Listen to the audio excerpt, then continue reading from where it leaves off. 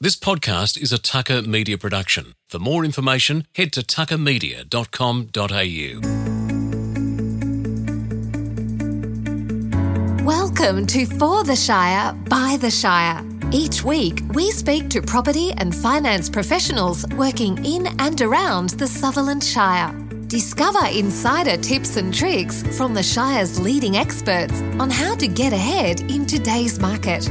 Introducing your host, Nathan Smith, the Director and Senior Mortgage Broker at the award-winning Birdie Wealth. Welcome back to another episode of For the Shire, by the Shire. Today I'm joined by Gareth Woodham, who's an Affiliate Director at Suburbanite. He's been a buyer's agent now for the last 5 years, with his experience as a valuer, bringing a lot of value in that area. He's been a valuer for more than 20 years now. And we're going to talk about how those two different professions fit together and how the insight he's had as a valuer has helped him become a better buyer's agent, and hear his journey from when he started out till today. Gareth, thanks for coming along. Thanks, Nathan. Good to be here. I want to start all the way back to heading out of high school. Where did we go to from there, and how did you land yourself in a role as a valuer? Well, I finished high school in 1991, and so we were heading into a recession, and so the obvious smart thing to do was go do a property degree at uni. The marks were pretty low to get in at the time because no one was interested in property at all. But it was a really good time to be studying because you obviously you didn't want to be out in the workforce in that time.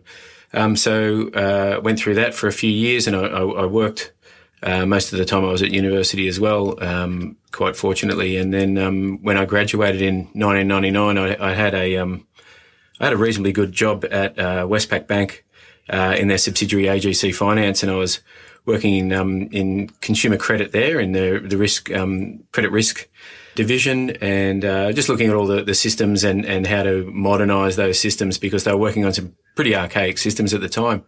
And it was a good challenging job, and I'd worked my way up over the I think I was there for 3 years while I was studying full time as well. And then just one weekend I was helping paint somebody's house, and a conversation came around. What do you do? Oh, I work at Westpac. Oh yeah, where'd you go to uni? Oh, I did this property degree. Oh, my dad's got a valuation company. He's a property valuer. And oh, that's interesting. His dad rang me on Monday. I looked around the office. There was about 40 or 50 men in there that were all grey hair, grey skin. It was grey office. It was the most miserable place in Sydney at the time. And I thought, well, I'll give this a crack. So I got the train out to Parramatta that evening and had an interview and came in on the Tuesday morning and chucked it all in. And became a property valuer, and I cut my teeth in the western suburbs of Sydney. So I was living in Oatley at the time, and it was a bit of a drive to get out to Parramatta to the office. And then from there, you'd head all the way up to the top of the Blue Mountains, and this is 1999, 2000. There was a bit happening in the property market. We just brought in the GST, and so then they developed all the stimulus for property to help construction move along. And so it was a really dynamic market at the time. The non-bank lenders were just kicking off. You had Rams and Aussie and Wizard Home Loans that were really stirring the banks up. And so it was a pretty exciting time to get amongst it. And I did that for a few years. Developed my skills there, primarily in residential mortgage valuation work. And then I went and did a few years contracting, and then I took a job in a valuation firm in Melbourne. So it was a bit light on for work in Sydney at the time, and I had an opportunity to make a clean break. And in 2003, I took a job with WBP Valuers. They were called at the time, WBP Valuers, and it was a team of 12. I was one of the 12 down in North Melbourne in this little office down there. And same thing, working through the north and the northwest of Melbourne, valuing primarily residential, but then a lot of commercial and industrial because there's some big industrial precincts out there.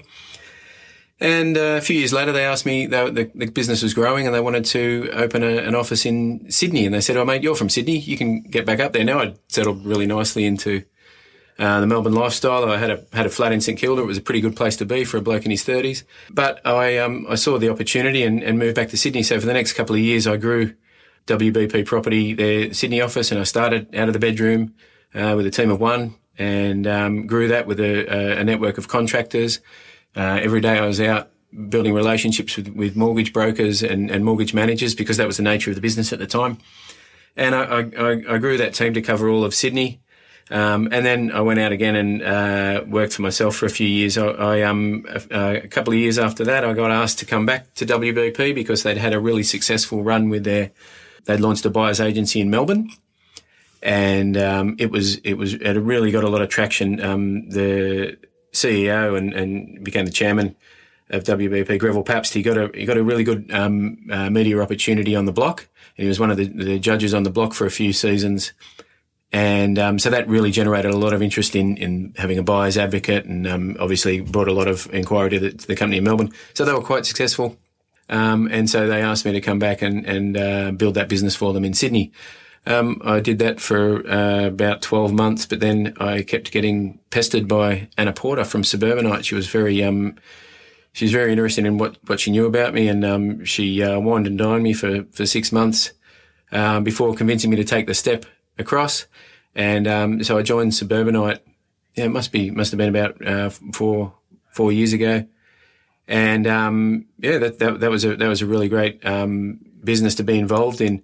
A really good team, very young and dynamic and really enthusiastic. They were Shire based, and but had a really good business buying property for clients around the south of Sydney and the Illawarra. And as those markets really started to pick up, they saw greater opportunity and looked into state. And then that's how the Suburbanite model was fully developed, of buying investment properties around the country for clients wherever they can see the best opportunity. It's a team of property valuers, so it was for me. It was just the perfect synergy of the skills that I developed as a property valuer to then really use those instead of helping the banks make their credit decisions. It's to help the clients make the best credit decision on the property that they're buying.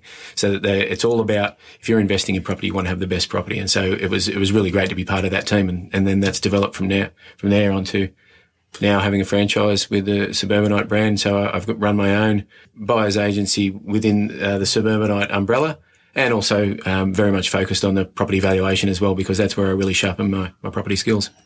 So taking those skills as a valuer over many years and moving across to that buyer's agency, we have spoken to buyer's agents on this show, but never one that was a valuer previously. What are those transferable skills that you think give you a point of difference between another buyer's agent? Look, the obvious one that people look to is they say, well, you'll obviously know what the property is worth. And look, that's a given. We've got the technical skills and tools to be able to determine exactly what a property is worth. However, far and away, the most important attribute that we bring as property valuers to the buying process is knowing the right property to buy in the first place. You can be the world's best negotiator. You can get a better discount than anybody else of a property, but if it's not the right one for the client at that time, then it is the wrong property to buy. And no matter how good a price you get it, it's a dud. So absolutely the most important thing is using those risk assessment tools. So when you look at a valuation for a mortgage, it's got a risk matrix on the front page that the lender pays very close attention to. From our perspective, that's what we pay very close attention to. It's the risks the compromises that are associated with that property, and they're all reasons why you wouldn't buy it, and you just move on to the next one. It interests me when clients want to proceed with a property that the bank has said has a high level of risk to it. I mean, there's a reason why a bank doesn't like a particular property. If they liked it, they would go ahead and they'll lend the money, right? They make money by lending money. But if a bank sees a red flag, you've got to see that as a warning and say, well, maybe there is something wrong with it. Now, a buyer's agent has a cost associated with using a buyer's agent. A lot of people balk at that fee, but one thing I think was interesting there, and something that I see when I've used a buyer's agent myself, is that to me it's almost a level of insurance as well. It's a third party, it's a objective opinion on exactly what the property looks like, and not only looking at what you should be looking at in a property, but probably almost more importantly what you shouldn't be looking at in a property. So coming in with the valuer's eyes and looking at it, what are some common mistakes that the everyday buyer, when they're looking at a property, is missing when they're going through an open home? They can be really simple. Like they're not paying attention to the fact that it is on a busy road. They might see an opportunity to get into a suburb because it's the one where they want to be in, but they're buying on the busy road because that's where their budget limits them. That's not a great investment idea. Your reason it is cheap is because it is compromised the property. When the market is strong, it lifts all boats. The rising tide will lift all boats. But when the market is not so strong, which happens from time to time. Property moves in cycles in Australia all the time. When the tide goes out on those, they're the ones that are left stranded. Working as a valuer through the GFC, I saw this firsthand. I was doing up to 20 mortgagee in possession valuations a month. So I was doing at least one every day, every working day of the month, where you would get the instructions, they post the keys to you, you drive out there and you'd have a look at it and you go, why did anyone buy this in the first place? Because when the market changes, when and it coincides with your circumstances changing, you've got to make a tough decision. Are we going to sell the property and we're going to move somewhere else? And you find out that the market doesn't support what you owe on it because there's 10 or 20 or 30 properties in that suburb for sale and there are 5 buyers. You don't want to be the 28th, 29th, 30th property in terms of quality. You want to be in the top 5. And when times are tough, when your personal circumstances are tough, when you have to sell it when the market isn't right, that is the worst perfect storm of negative consequences. And we're talking hundreds of thousands of dollars loss. So in the GFC, the property market in Sydney, it retracted a little bit. It retracted around 5%. Broadly across the board. That was not evenly spread across suburbs, and it definitely was not spread evenly across property type. So I was valuing properties that 18 months ago had been bought for 30% more than what they were worth today, and the agents were having a hell of a time trying to sell them at that price. So it's all about identifying the compromises in a property. So things like busy road, things like having a flood affectation, or being near a flight path, or it's quite obvious on the Section 10.7, the old 149 certificate in a property contract. It will identify the zoning, and so your solicitor will alert you to that in the conveyancing process. But it doesn't tell you the zoning of the property over the back or the one behind that. It's about looking around and knowing what's happening in that market, the things that could potentially negatively infect that property. If there's a chance that something could go wrong, walk away. There's plenty more properties out there, especially when you're looking for investment returns. It's a little bit different if you're a home buyer and you really want to live in that location. But even then, you need to have your eyes wide open and know that you're making a completely informed choice. And you're not going in there thinking everything's rosy. You're weighing up the opportunity cost of those types of properties. As you said, Nathan, when you get valuations back from the bank and they've got a risk rating of a 3 or a 4 or a 5 for in the specific areas of concern, you need to, the client needs to know about that. But that's more importantly, that is attended to very closely by the credit department in the bank, and then the mortgage insurer will probably put a red line through the whole thing if it gets to them anyway, because these are buildings full of actuaries that make really sensible decisions based on loads and loads of data. If they see issues, they're not prepared to lend their money on it. So it doesn't really make sense why you should use your own money to buy that as well. Yeah, so the best property in the suburb isn't the cheapest property. There's a reason why a particular property has a premium on it, and it's lot size, it's slope, there's a whole matrix of things that come into determining what a good property is, and it is specific for that location. So if you're buying a house in Kellyville in the northwest of Sydney, you're not going to get anything. You would not buy anything less than 4 bedrooms and 2 bathrooms and a double garage. It would be a foolish property to buy because the market doesn't support 3 bedroom, 1 bathroom houses in that location. Whereas if you're in Balmain and you were looking at a 3 bedroom, 1 or 2 bathroom, parking would be nice to have, but it's not in any way necessary in that location because the market doesn't require that in that location. So it is about looking at the specifics of a location and how a property performs within that market, and having that understanding of what drives the market decisions in those locations for whatever reasons people are living there and the lifestyle and amenities that drive them to that location. Versus, in the example of Balmain, you'd be hard pressed getting a freestanding house for less than $3 million. Whereas in Kellyville, you probably get it for half that, and it'd be on a block of land that'd be 5 or 6 times the size. It's an interesting thing you've brought up there about the market, and I mean, it's a term you would get asked daily. I know I get asked daily is how's the market? And the question is which market you're talking about, because the Kellyville market's very different to the Balmain market. It's very different to Sutherland Shire. Yep. And it's the same argument when people talk about, should I be buying a house or a unit? Well, does it depend on the market too? Yep, absolutely. So in different times in the property cycle, and also in you're looking at the development cycle, we go through big booms and in construction in unit developments. And so if you're buying in at the start of one of those big booms, it takes a long time for that tail to run out. And so there'll be buildings coming online years after the supply has been met. And so you could be settling on it. You could be buying a property off the plan today. In 2 to 3 years' time, you could be settling on it. And it seemed like a good thing because it was the only new building in that suburb that was being built. But 3 years later, there's all these buildings coming out of the ground, and there'd be hundreds or thousands of more or less identical properties. And so when yours hits the market, it was this great investment decision at the time, and you had a projected rental of X dollars per week. But if everyone else is hungry for a tenant at that time, and in different times in the economic cycle, there's good times and there's bad times to be a landlord. It's maybe you've got to look at what you're buying and at what time in the market you're buying that property. If you're buying a unit in the eastern suburbs of Sydney, and it's in an older building with a reasonably small number of units, say less than a dozen units, and it's on a reasonable lot size, and it's in a good location, proximate to all the features of that nice suburb, yes, you're going to pay a premium for it because it's in a very nice suburb. But that premium is very much protected because they don't have aside from, say, Bondi Junction, you don't have this flood of really big towers of stock, just extra stock. It is a very simple Year 10 economics discussion about supply and demand. And if you have more supply, the demand meets it at the lower point on the curve, and so your equilibrium is a lower price. It's pretty simple maths there. Whereas houses, again, if you're buying them for investment purposes, there's times in the property cycle where you're never going to go near meeting anywhere near your rental yield, your outgoings, and so your rental yield would be exceptionally low if the market's strong.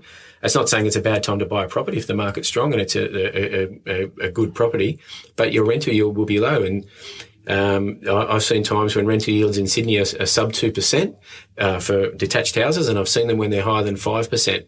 So it is definitely time when there's what your circumstances can afford. There's always, if it's a good property and you can afford to buy it, it is always a good time to buy it.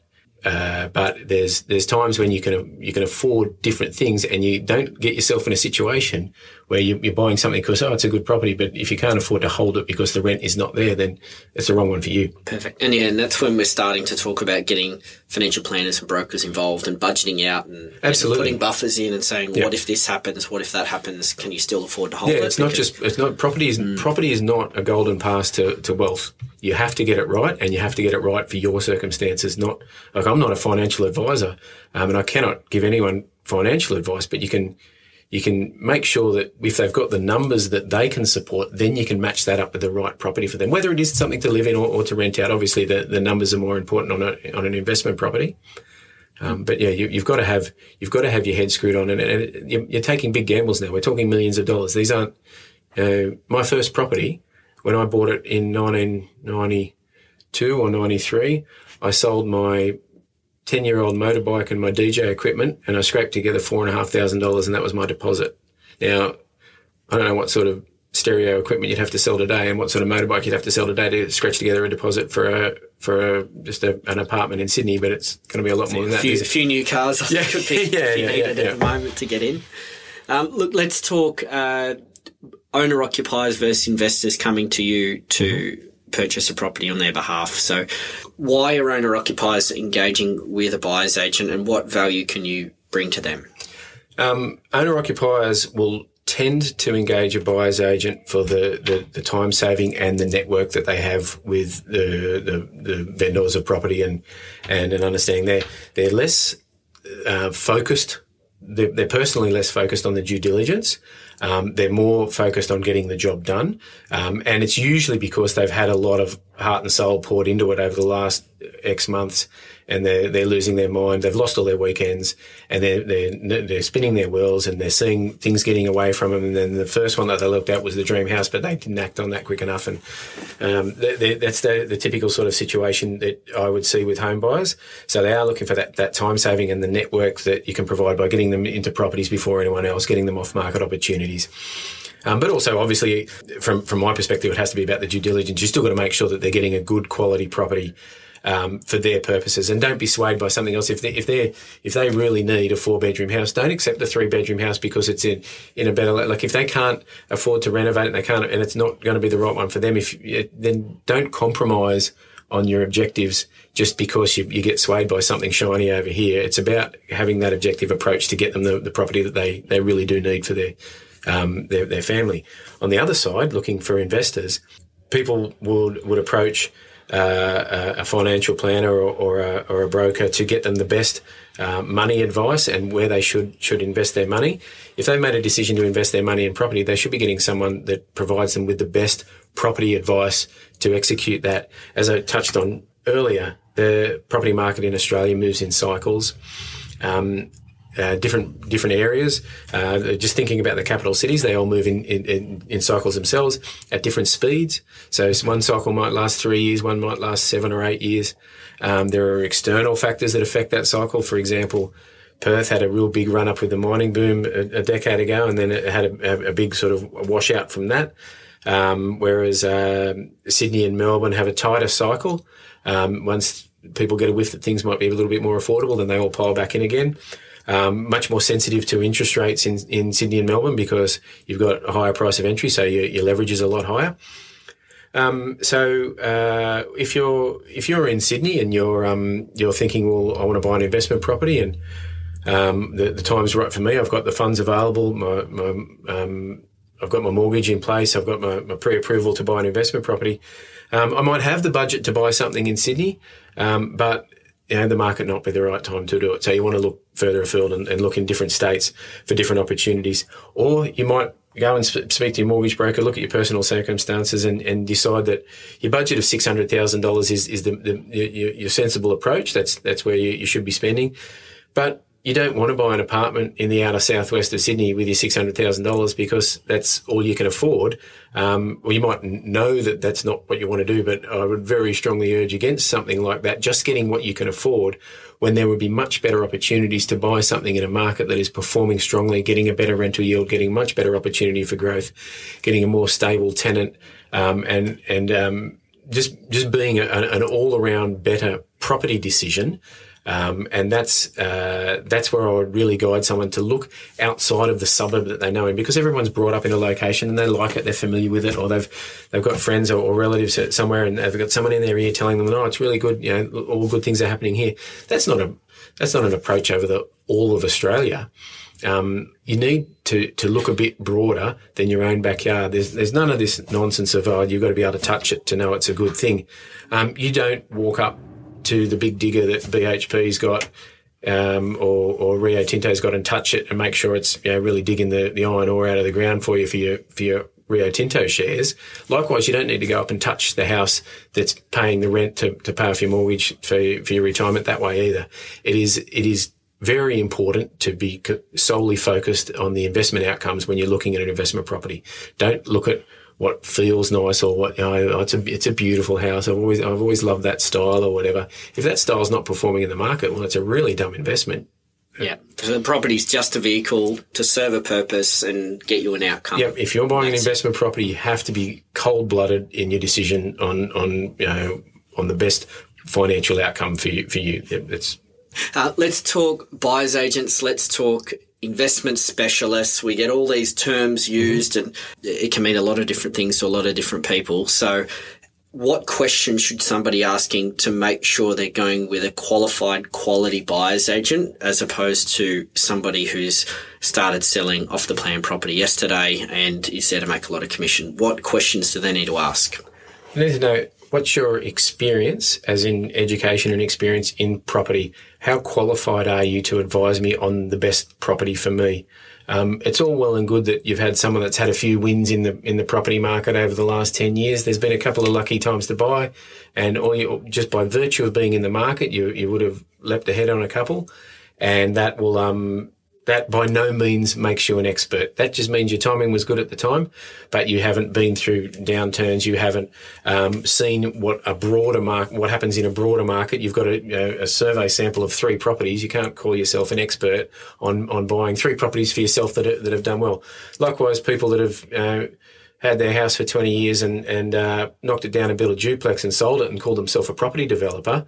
Well, not really, because they got their land for 20-year-old prices. Unless they priced it at today's price and we only made a margin of $40,000, I don't think property development is the thing for me. You don't want to get people that are, I'm not saying flash in the pan, but if they've got no experience outside their own lived experience, then they don't know property by any stretch. They need to have that. Obviously, they need to be licensed as a buyer's agent, and you would want to have some tertiary qualifications around that, not simply doing the course. So my university degree to become, I received a Bachelor of Land Economics at UTS. That was 7 years of study.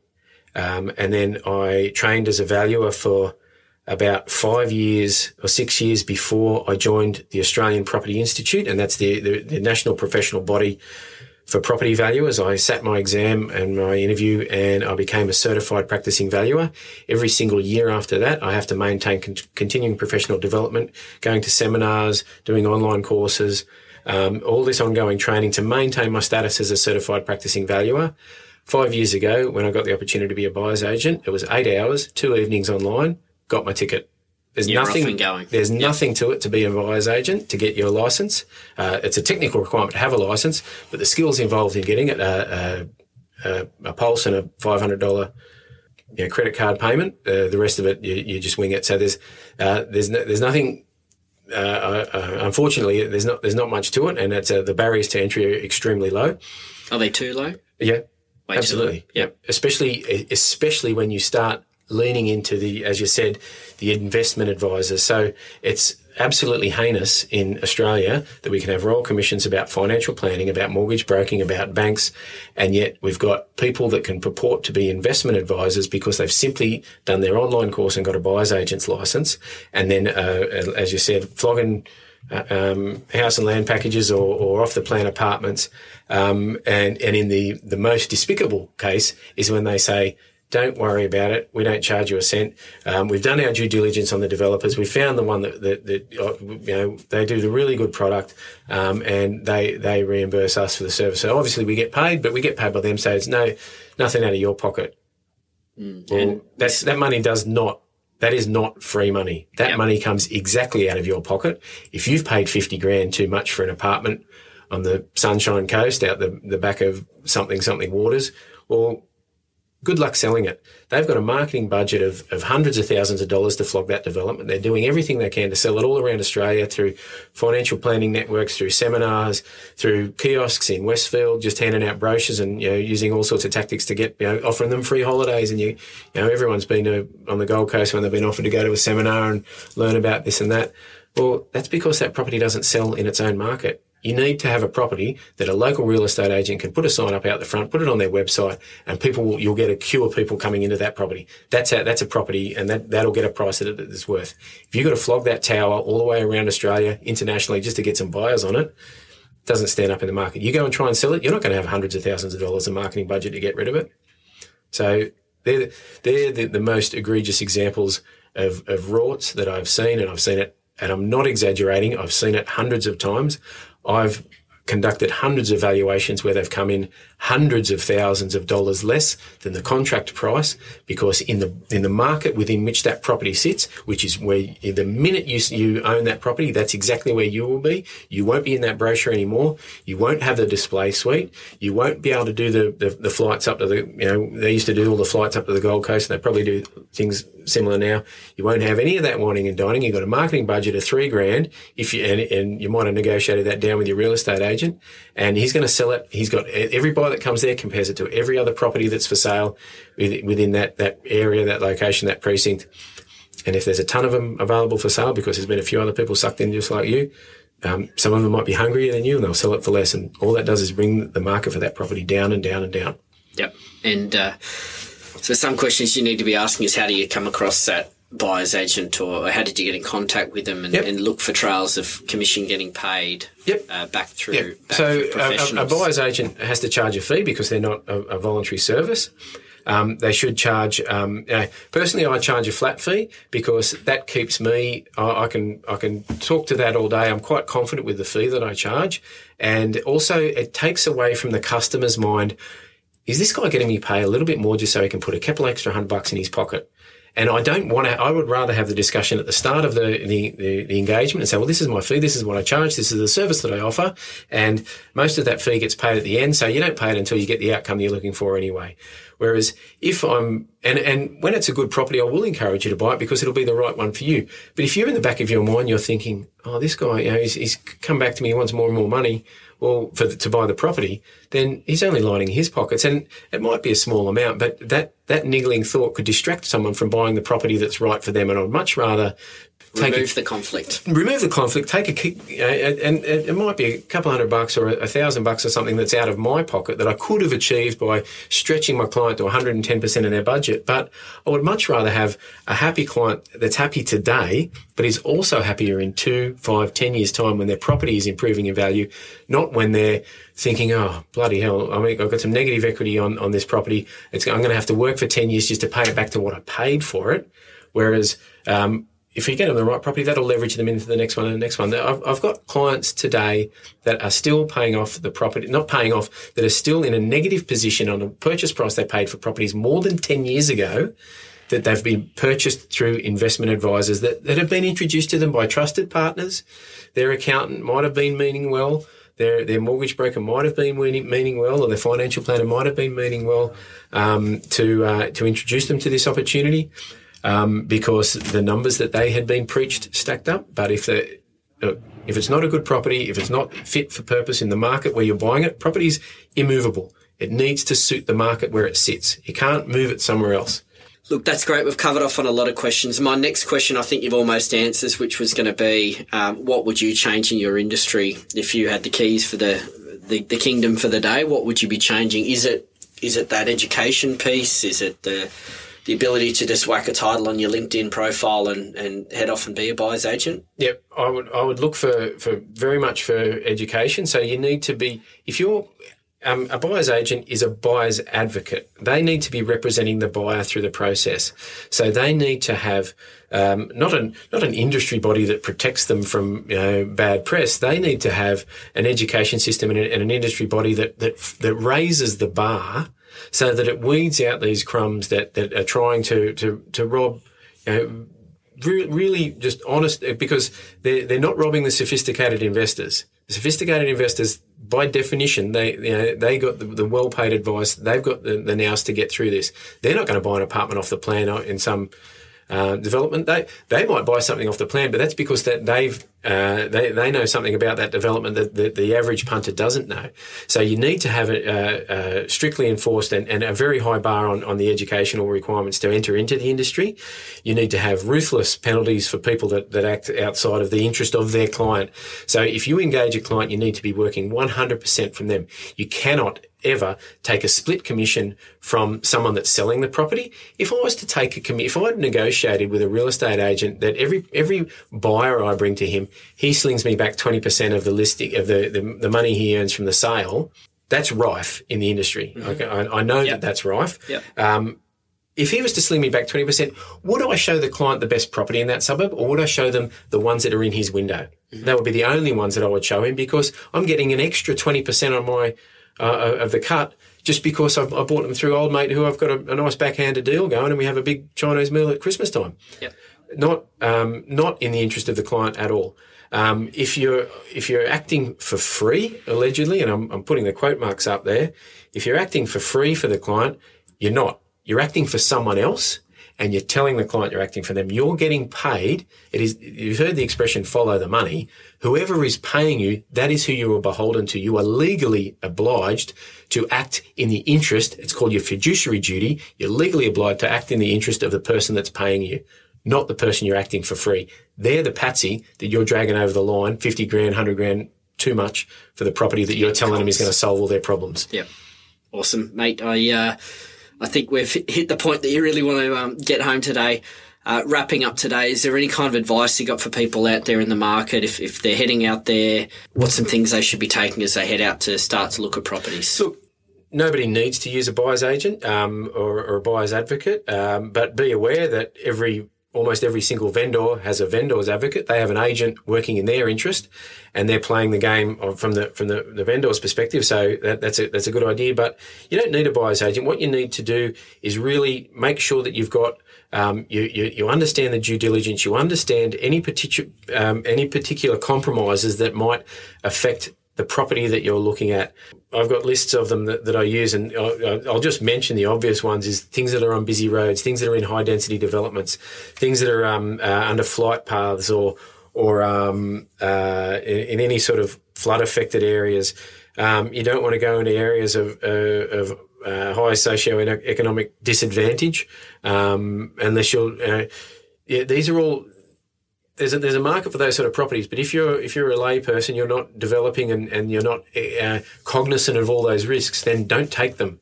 You're not getting paid. You're not achieving the premium that a property developer gets. That's why they make money, is because they take big risks, and so they get big rewards when it goes right. But they're far more cognizant of the risks of developing in a maybe not so desirable area, but they can see the opportunity to do such and such and reap a profit out of that. Whereas as a punter just buying a unit in a building in the back blocks of somewhere that I won't name, but you're only asking for trouble. Yep, perfect. Gareth, where can people find you? You just look up Suburbanite. Just Google Suburbanite or Google my name. Yep, all the usual channels too, I'm sure. Yeah. So we're on LinkedIn, Facebook, Instagram, but very much just on Google. You'll find us. There's dozens of reviews from people that have worked with us, just love to have a coffee or a Zoom and a chat to see where you're thinking and if I might be able to give you a bit of advice. Gareth, thanks so much for coming in today. Really appreciate your advice. No, thank you. Thanks, Nathan. This podcast is for general information only. It contains brief comments not intended to be the basis for decision-making, nor to be taken as a substitute for specific advice. Please contact Birdie Wealth to discuss any matters that may be relevant to your individual situation. For more information, go to www.birdiewealth.com.au.